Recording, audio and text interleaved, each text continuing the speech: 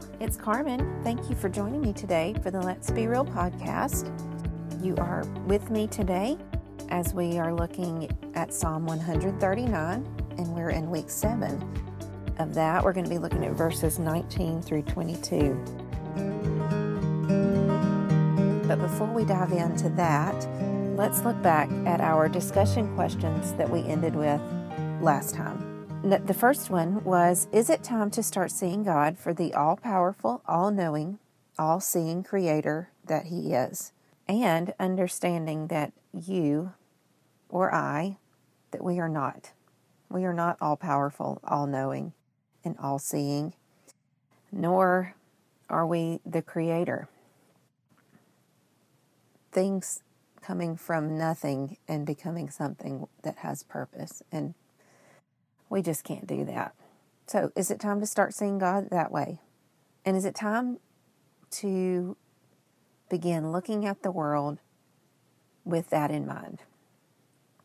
Looking at people and your situations and the things that you feel like you can't continue on in. Number 2, what thoughts of God concerning you do you need to remind yourself of today? Do you need to remind yourself that you are chosen, that you are loved? Like we saw in verses 13 through 16, that you are fearfully and wonderfully made, that you are loved, that you are a child of God, that you are co-heirs with Christ, that you are His masterpiece. What are those thoughts that God has of you that you need to remind yourself of? Don't be shy in doing that. Because in that, then we can get to a place of worship for our Creator, and we can get into a more stable mindset about who we are. So, continue to think on those things. But this week we're looking at verses 19 through 22. But before we do that, I want to ask, have you ever been the passenger in a car and the driver almost misses a turn, but attempts to turn at the last minute? I'm sure we've all been there, and if you are like me, you are not paying attention. For me, I'm usually reading a book, looking at my phone, or napping. So the turn most usually takes me by surprise. It's jarring to be the passenger in that moment. Kind of like how we are about to feel today with this section of Psalm 139.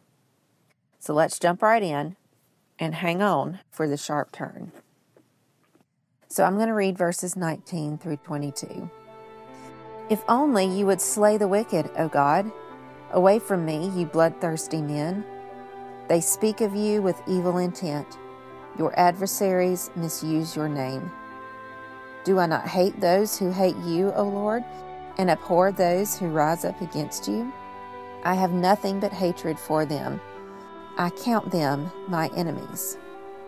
So as I said at the end of last week's episode, David makes what seems to us a sharp left turn and transition. From verses 1 through 18, where we see the all-knowing, all-powerful, everywhere present God and Creator, from Him knowing us individually, to verse 19, where it's like David is calling down fire from heaven on the heads of the wicked. It's definitely a sharp transition. But why? Why not continue in the, quote, feel-good truths of the first 18 verses? I think it's because we live in a fallen world, a sin-sick universe where when we think of good, our minds will naturally think of its opposite, evil. It's in our face all around us.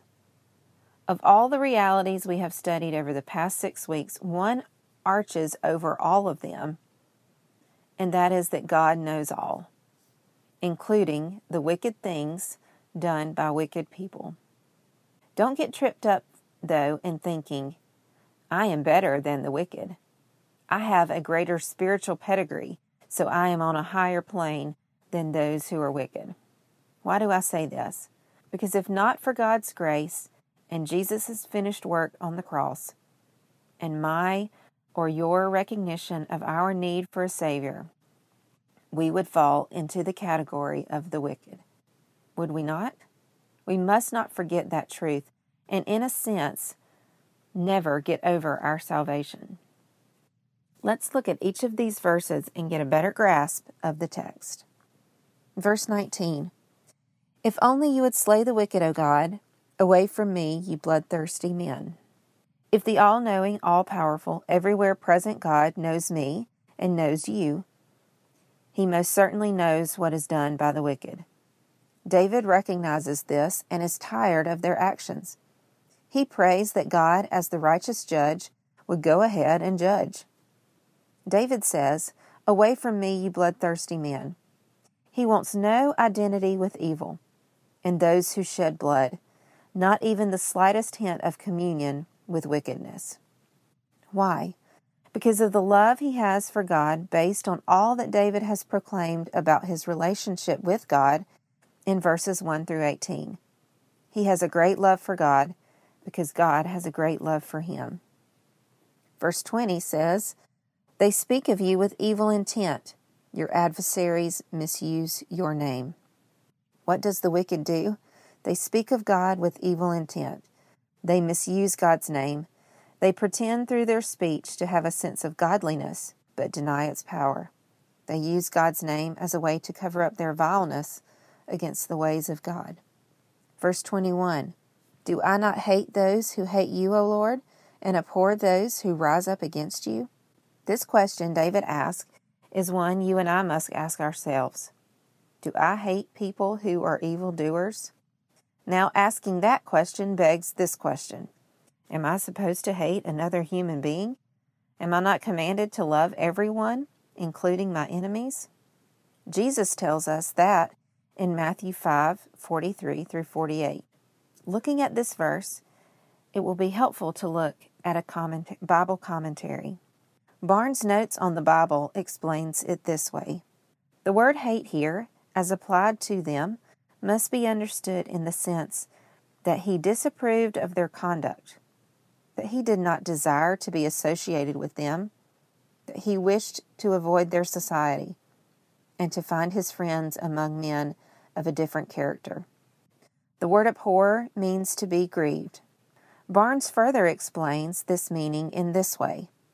The feeling referred to is anger, conscious disgust at such conduct, and grief, pain, and sorrow that people should evince such feelings toward their Maker. So perhaps a better question to ask ourselves is, am I grieved by the conduct of those who loathe God and are considered his enemies, because I am concerned with the condition of their hearts and their blatant irreverence for their Maker? A Maker who, by the way, knows the evildoers in the same way he knows the righteous. He knit the evildoer together in his mother's womb, and the evildoer is fearfully and wonderfully made. And yet we, as quote righteous, cannot overlook the evil they do. We cannot have a neutral position when it comes to sin. No, we are not to judge, but we must not find ourselves fraternizing with evil. Romans 12:9 tells us, love must be sincere. Hate what is evil. Cling to what is good. That means that we, as verse 21 says, and let me read it, I have nothing but hatred for them. I count them my enemies. We must have no fellowship with evil. Those of us who have been brought into the kingdom of light by Christ's finished work on the cross cannot be in communion with darkness. So what does that look like for you and me? Does that mean we say no to hanging out with certain folks? Maybe. Does that mean we say no to watching certain TV shows and movies? Probably. Does that mean that we seek the Holy Spirit every day and crucify our wants and desires and evil flesh to the cross of salvation? Absolutely. Why? Because the all-knowing, all-powerful, everywhere present God and Creator is worthy of that level of devotion, and the evils of this world cannot even hold a candle to Him. Let's pray. Dear God, this is a heavy topic today, but one that we must consider, because there is evil all around us, and that evil manifests itself in humankind. And so while we don't hate other people, we do need to find ourselves hating, being grieved over the evil that is done by the hands of men. So help us to not flirt with darkness, and help us in a way that would glorify you and show Christ's love. Help us to stand up for what is right and stand up against the evil that we see so blatantly around us. God, would you convict us of when we have let sin go and we have looked the other way where clear evil is being done. God, there are those who cannot speak up that we must speak up for. Give us the strength and the boldness to do it. But again, may the love of Christ be what ties all of that together. Help us to love people as you do, to see them as fearfully and wonderfully made, and may that determine how we treat others. Again, while we are not patting them on the back for the sin that is being committed. Forgive us of our sins, God, because we, without Jesus, would be wicked as well. Thank you for your grace and your love. Thank you for him dying on the cross to save us from our sins. And I pray someone today hearing this would realize that they need forgiveness of their sins and would come to a saving relationship with your Son, Jesus. And we pray in his name. Amen. Okay, here's some discussion questions to leave us with today. Is there some evil or dark practice that you have been flirting with that you need to kick to the curb? Ask the Holy Spirit to convict you, to uncover your eyes to see. Number 2, is there a neutral mindset or ideology that you need to evaluate and make a decision on what you believe based on the truth of Scripture? No more riding the fence. And then number 3, look back at verses 11 through 12, because these tell us what the antidote for darkness is. And that will help us as we think about what we've been flirting with and what we have been taking a neutral position on.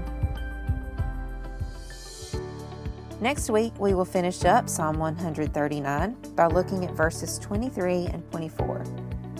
Based on all that we have learned, our prayer should be what? Check those out, and we will discuss what it means to us as people known by God next week. See you then. Thank you for joining me today for the Let's Be Real podcast. I hope that you have been encouraged by our time together. Friend, I want you to know that Jesus is so important to me, and I want to share with you that you can have a relationship with Jesus just like I have a relationship with Jesus. There are 3 easy steps to finding that relationship. Number 1, admit that you are a sinner. Number 2, believe on Jesus as the only one who can save you, because he lived a perfect life. He died on a cross. He was buried in a tomb, and then 3 days later, he arose from the dead, victorious over sin and death. Believe that he did that for you. And then the third thing to do is to confess. Confess that Jesus Christ is your Savior. It's as easy as that. I want to encourage you, if you have not made that decision to follow Christ and go into a relationship with him, will you do that today? Will you ask Jesus to come in and be a part of your life, to be the Lord and Savior of your life, to be in charge? If you have made that decision today, I would love to hear from you. Please email me at berealkarmen@gmail.com so that I can be encouraging you, praying for you, and sending you some resources to help in your new walk with Christ. Check out more encouraging gospel-centered podcasts on the Kingdom Rock Podcast Network at kingdomrock.org. This is Karmen. Go be real. The world needs to see it.